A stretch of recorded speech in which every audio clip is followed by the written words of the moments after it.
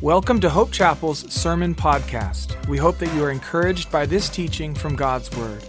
And we also want to invite you to join us in person at a worship service Friday at 7, Saturday at 6, or Sunday mornings at 9 or 11. Question: how does one face death? How does one face death? Of course, none of us will really know until we reach that point. Isn't that true? For most of us who are believers, who are Christians, we like to think that there would be some great sense of expectation as we anticipate crossing over the bar.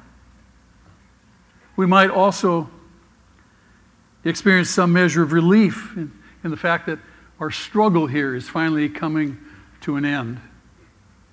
And we might also experience some sadness because of those that we may be leaving behind. There's a mixture of kinds of responses in varying degrees, I think, that we could anticipate. But the bottom line is how we face death. This is very important. How we face death depends largely on what we believe and how we have lived.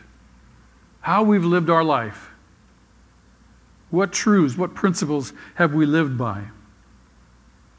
The ancient Greeks and Romans have left us with many, many stories of their own leaders and their own heroes as they faced death. And almost without exception, when you read those accounts, these people were calm and dispassionate in their final hours. Why? Because you see, it was their fate. It was their fate. F-A-T-E. Socrates is the classic example. Socrates, who was condemned to drink hemlock as his means of execution. The story of his death has him surrounded by his followers, and he's joking. He's casually tossing off ironic one-liners, if you will. By contrast, as recorded in the Jewish books of 1st and 2nd Maccabees, when Jews wrote accounts of the deaths of their major figures and heroes, they didn't make them cool and dispassionate and removed like the Greeks.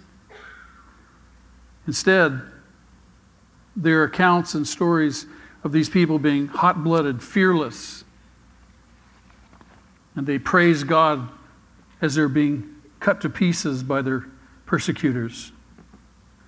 But nothing in either of those traditions, the ancient Jewish tradition or the ancient Greek and Roman tradition, nothing in those traditions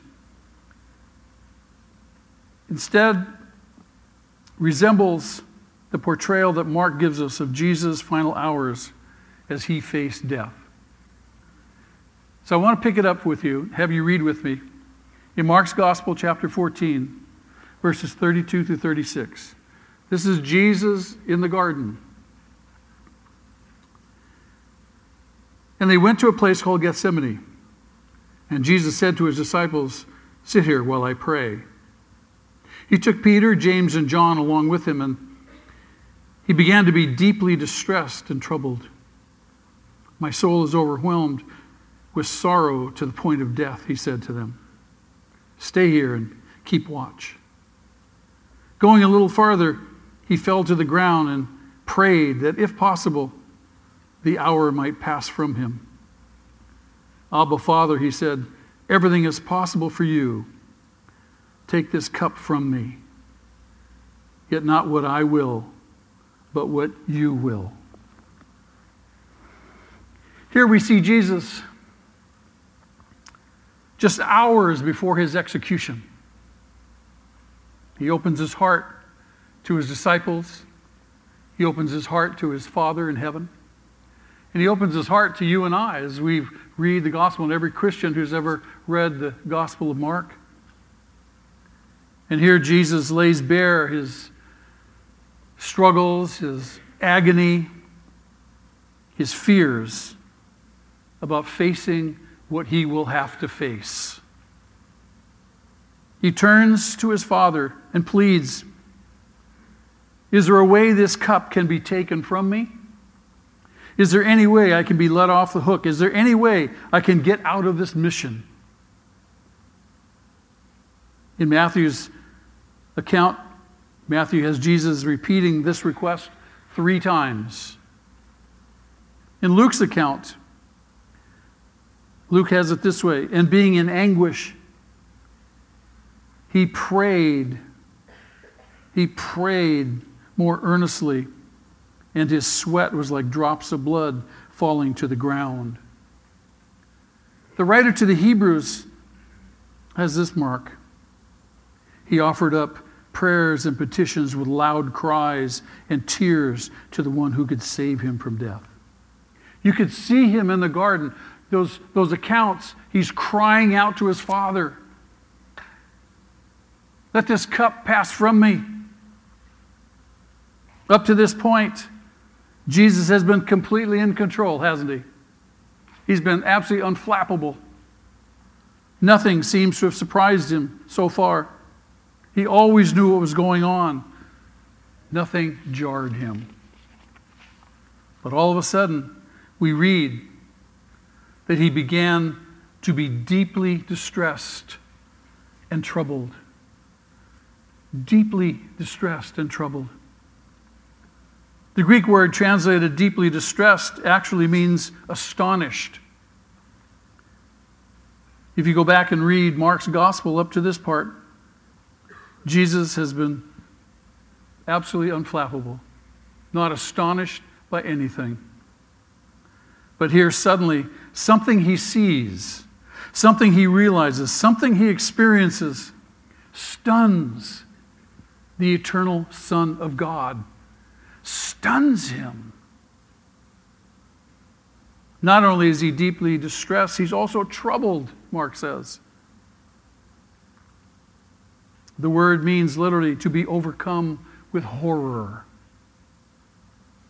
I don't know if we could possibly understand. Many of us have seen and experienced things that give rise to a sense of shock and astonishment. But overcome with horror? Who of us have been overcome with horror? That was what Jesus was experiencing. He says, "My soul is overwhelmed with sorrow to the point of death." His anguish in the garden is enough to kill him.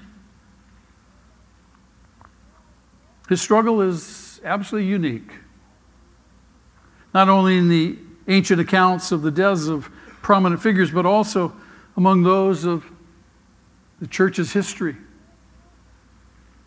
We have many, many accounts of Christian men and women who, being killed for their faith, thrown to animals, cut to pieces, burned at the stake. Fox's Book of Martyrs contains many accounts, the early church fathers. It appears that many of them, when you read those accounts, many of them faced their deaths more calmly than Jesus did. Polycarp. Polycarp was the bishop of Smyrna. Smyrna is present-day Izmir in Turkey. And he was believed to be a disciple of John in the first half of the 2nd century. It was near the end of his life when he was 86 years old. He was taken before a magistrate and told he would be burned at the stake. The magistrate told him he had one last chance to recant and reject Christianity and avoid execution. Here was his reply: "The fire you threaten burns but an hour and is quenched after a little. You do not know the fire of the coming judgment. But why do you delay? Come, do what you will." So calm, so cool, so collected. 2 men, Nicholas Ridley and Hugh Latimer, who were burned at the stake for their faith in Oxford, England. They were tied side by side when the fire was lit at their feet. And you would expect that they'd be screaming and hollering. No.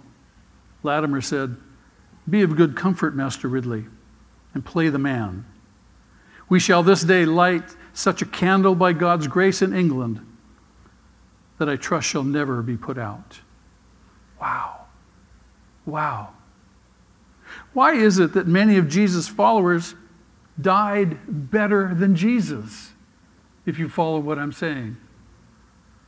Of course, Jesus must have been facing something that Polycarp, something that Ridley and Latimer were not facing. Something that none of the other martyrs ever faced. Something happened in that garden. Something happened in that garden. Jesus saw something. He felt something. He sensed something. And it shocked him. The unshockable, eternal Son of God. It shocked him. What is it? What is it? He was facing something beyond physical torment. He was facing something beyond physical death, something so much worse. What was it? Even in the garden, he's smothered by a mere whiff of what he would go through on that cross. Didn't he know he was going to die? Yes, of course. He had told his disciples repeatedly. But now, you see, he's beginning to taste what he will experience on the cross. And it goes far beyond physical torture. It goes far beyond physical death. What is this terrible thing? What is it? It's at the very heart of Jesus' prayer here in the passage we read. He says in verse 36, "Let this cup, take this cup from me. Take this cup from me." In the Old Testament, the cup is a metaphor for the wrath of God on human evil. It's an image of divine justice poured out on injustice. The prophet Ezekiel put it this way: "You will drink a cup large and deep, the cup of ruin and desolation, and tear your breasts." In Isaiah 51, God speaks of the cup that made you stagger, the goblet of my wrath. Those words, those prophecies from Ezekiel and Isaiah describe what Jesus is going through in that garden experience. All his life. Because of his relationship and intimacy, the eternal dance, if you will, with his Father and the Holy Spirit. Whenever he turned to the Father, the Spirit flooded him with love and peace and joy. What happened visibly and audibly at Jesus' baptism and at his transfiguration happened invisibly and inaudibly every time he prayed. But in the garden, he turns to his Father, and all he senses before him is wrath. He senses the abyss, the chasm, the nothingness of the cup. He would become sin. We can say those words so simply. He would become sin, but we have no real idea of what that means. He who knew no sin became sin for us. He would become sin, and holiness is totally repulsed by sin. The prophet Habakkuk puts it this way: "Your eyes are too pure to look on evil. You cannot tolerate wrong." God is the source of all love. God is the source of all life. He's the source of all light. He is the source of all that's coherent. Without him, you have no coherence.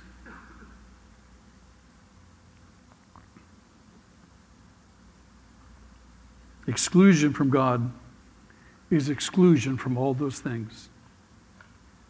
Exclusion from God is exclusion from life, from light, from love, from a life that's even coherent. It's hell itself. And Jesus began to experience that spiritual, cosmic, infinite disintegration that would happen when he was separated from his Father on that cross. People always wonder, is there separation? Yes! This is the very thing that caused him to shrink back in horror. The very fact that he would be separated from his Father.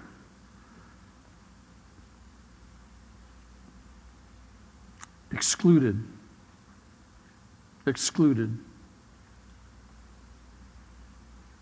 He began to experience only a foretaste of that in the garden, and it staggered him. It staggered him. I'm always saddened and interested when I hear people say, I don't like the idea of the wrath of God. I want a God of love. No doubt you've heard that, or maybe even said it yourself at some point. You want to exclude all the hard stuff, and you just want a God of love. And the problem is that if you want a loving God, you have to have an angry God. The two go together. You can't separate them. Just think about this. Loving people can get angry, isn't that true? Not in spite of their love, but because of it. In fact, the more closely and deeply you love people in your life, the angrier you can get at them. Have you ever noticed that? When you see people who are harmed, you see people who are abused, you get angry. And if you see people abusing themselves, you get angry at them out of love. Your sense of love and justice are activated together. They're not in opposition to each other. They come together. If you see people destroying themselves and destroying other people and you don't get angry, it simply means you don't care. You're too absorbed in yourself, too cynical, maybe too hard. The more loving you are, the more ferociously angry you will be at whatever happens to your beloved. And the greater the harm, the more resolute your opposition will be. You see, when we think of God's wrath, we should also think of God's justice. His justice. Those who care about justice get angry when they see justice being trampled on. Is that true? If justice isn't being satisfied, something is wrong, and you get angry at that. And we should expect a perfect, just God to do the same. But we don't ponder how much his anger is also a function of his love and his goodness. People say, so much evil, why doesn't God do something? He has done something. He has done it already. Where did he do it? On the cross. This is the whole point of what we're talking about. The Bible tells us that God loves everything that he's made. That's one of the reasons he's angry at what's going on in his creation. He's angry at anyone or anything that is destroying the people and the world that he loves. The Bible says God so loved the world. That's inclusive of all of us. His capacity for love is so much greater than ours. And the cumulative extent of evil in the world is so incredibly vast. The word wrath doesn't really do justice to how God rightly feels when he looks at the world. You recall from Genesis chapter 6, God said evil was so bad, he said, I'm sorry I made man. Whoa. So it makes no sense. It makes no sense when you think about it to say, I don't want a wrathful God, I want a loving God. If God is loving and good, he must be angry at evil. Angry enough to do something about it, which he has done. Consider this also. If you don't believe in a God of wrath, you have no idea of your value. If you don't believe in a God of wrath, you have no idea of your value. Think about that. You see, a God without wrath has no need to go to the cross and suffer incredible agony and die in order to save you. Picture, if you will, on the left, a God who pays nothing. He pays nothing. He makes no investment whatsoever to love you. And picture on the right, the God of the Bible, who because of his anger at evil, must go to the cross, absorb the debt, pay the ransom, and suffer immense torment. How do you know how much the free love God loves you, or how valuable you are to him, or her, or it? This God's love is just a concept. It's just a concept. You don't know it at all. You can't know it. This God pays no price in order to love you. How valuable are you to the God of the Bible? Valuable enough that he would go to these depths for you. That's how valuable you are to him. You see, your conception of God's love and of your value in his sight will only be as big as your understanding of his wrath. You can't dismiss his wrath. Can't ignore it. You must understand it. Let me ask another question. When the circumstances of life are giving you the desires of your heart, are you content? Yes. Yes, I am. Suffering happens, we might say, when there's a gap between the desires of my heart and the circumstances of my life. And the bigger the gap, the greater the suffering. I think we can all relate to that. What do you do when that gap gets too wide? Well, one response is to change the circumstances, to get off the path that's taking you into suffering. And of course, sometimes this is the right response. Our present circumstances may really have to change. There may be an unhealthy relationship that needs to be ended or put on a different course, or a medical condition that needs to be treated aggressively. We should not accept all circumstances with a passive fatalism or detachment.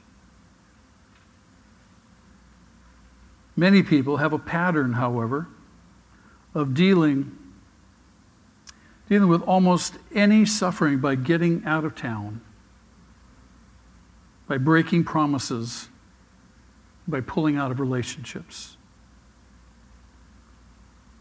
They invariably try to go someplace where their desires are satisfied because they consider their desires all important, which makes their circumstances now negotiable. They're willing to do practically anything to avoid suffering. The problem is that life circumstances rarely oblige. Have you noticed that? Try that new set of circumstances. And in 6 months or so, you'll be looking for another new set of circumstances. Buddhism, Hinduism, and the Stoics all taught that avoiding suffering has no virtue, has no integrity at all. To say when there's a gap between your desires and your circumstances, change your circumstances, violates the very tenets of those faith systems, of those religious thoughts. Rather, they say what you need to do is to suppress your desire. Get on top of those desires. Become cool, detached, and dispassionate. Then you can keep your promises. Then you can stay on the path. You see, the circumstances are simply part of your fate. You can do nothing about them. They're part of your fate. While the desires are just illusion. Of course, there are times when we do need to suppress our desires because so often they can be destructive. Isn't that true? But to eliminate all desire is to eliminate our ability to love. And God has made us to love. He's made us to love. When we look at Jesus here in the Garden of Gethsemane, he appears, at first glance, he appears to be taking the first approach. He's certainly not taking the way of detachment. He's pouring his heart out, isn't he? He's undone. And he's honestly and desperately asking God to change the circumstances, praying that, if possible, the hour might pass from him.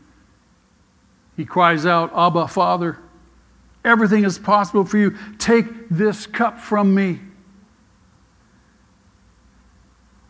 He's contending with his Father, asking him for a way out, asking for another way to rescue us without having to go personally through what he has seen and experienced.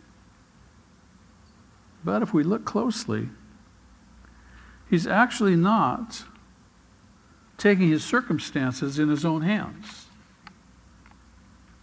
And in the end, he's really obeying. He's obeying. He's relinquishing control over his circumstances and submitting his desires to the will of his Father. He says to God, yet not what I will, but what you will. He's wrestling, but he's obeying in love. It would still be possible at this 11th hour, I think, for Jesus to abort his mission, leave us to perish. But he doesn't consider that as an option. He's pleading with the Father to carry out the mission some other way, but he doesn't ask him to abandon it altogether. Why? Because as horrible as the cup is, he knows that his immediate desire to be spared must bow before his ultimate desire to spare us. You see, often, I believe, what seems to be our deepest desires are really only our loudest desires.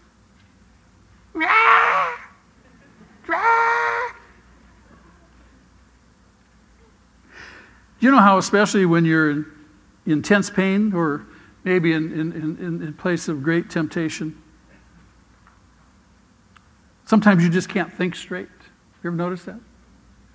Sometimes you can't think straight, and you may turn on the people who love you. You may even make shockingly self-destructive decisions.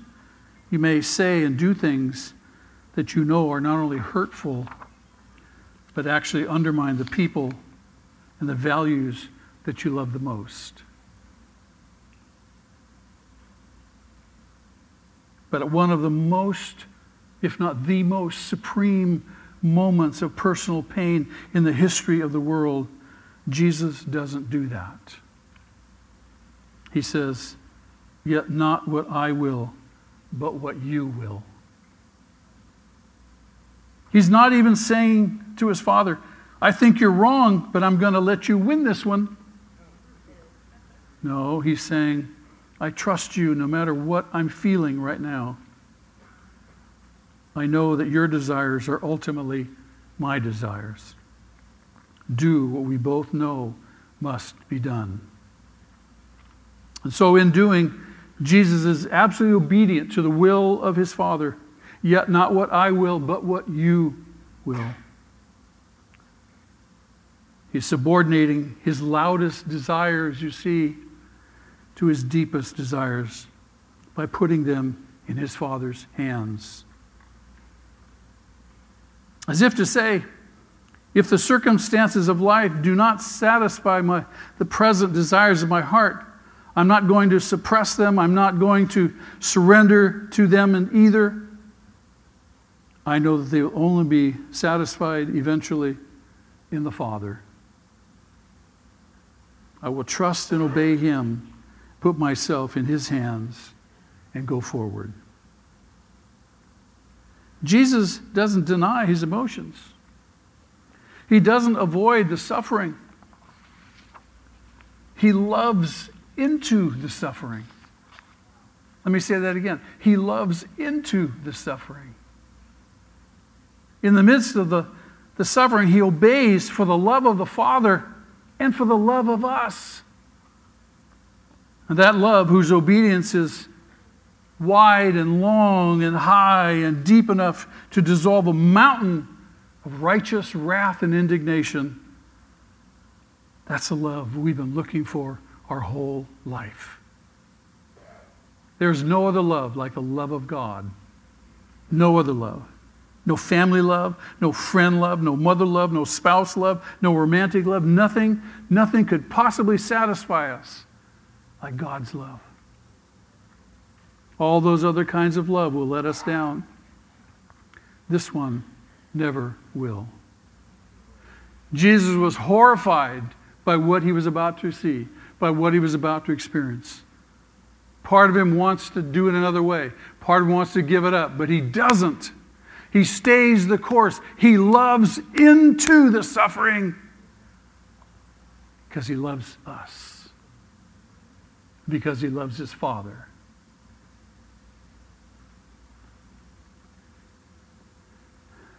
Jesus loves me. This I know, for the Bible tells me so. Jesus loves me. This I know, for the Bible tells me so. Jesus loves me. This I know, for the Bible tells me so. Can we say with him, not my will, but your will be done? Can we say that with him? Only because we know he loves us. He loves us. He will never betray us. He'll never let us down. He'll never lead us down a wrong path. Despite what we may be feeling and thinking, he loves us. Not my will, but yours be done. I'm going to ask you to do something. I'm going to ask you to say, I do want my life to change. I'm going to ask you to say, I want to be certain that my sins are forgiven.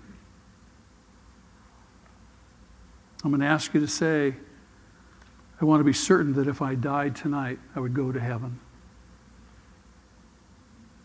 I'm going to ask you to make a decision if you haven't already. Make certain that you know Jesus. You know Jesus as your Savior and your Lord. I'm going to ask you to make a decision tonight. And if you're ready to make that decision, I want you just to get out of your chair and come right down here. Now, go. If you don't know Jesus, come now. Come on. I know there's people who need to make this decision. Don't sit there. Don't wait much longer. Come now. Just get out of your chair. Be the first one. Break the silence. You ready? Who would come? Who would come?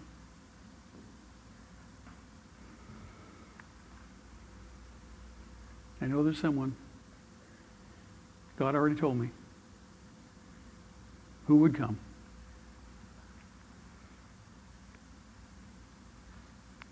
Come Sunday morning then. Father, we thank you for your word. We thank you that you're faithful. We thank you that you love us. We thank you for this great salvation that you have made possible for us. We love you tonight. And I do pray, Father, for anybody sitting in this room tonight who doesn't know Jesus, Lord, that you would speak to them tonight as they lay their head on their pillow, and you would assure them of your love. And they would cry out to you and say, Jesus, save me. We commit all these things to you, Father.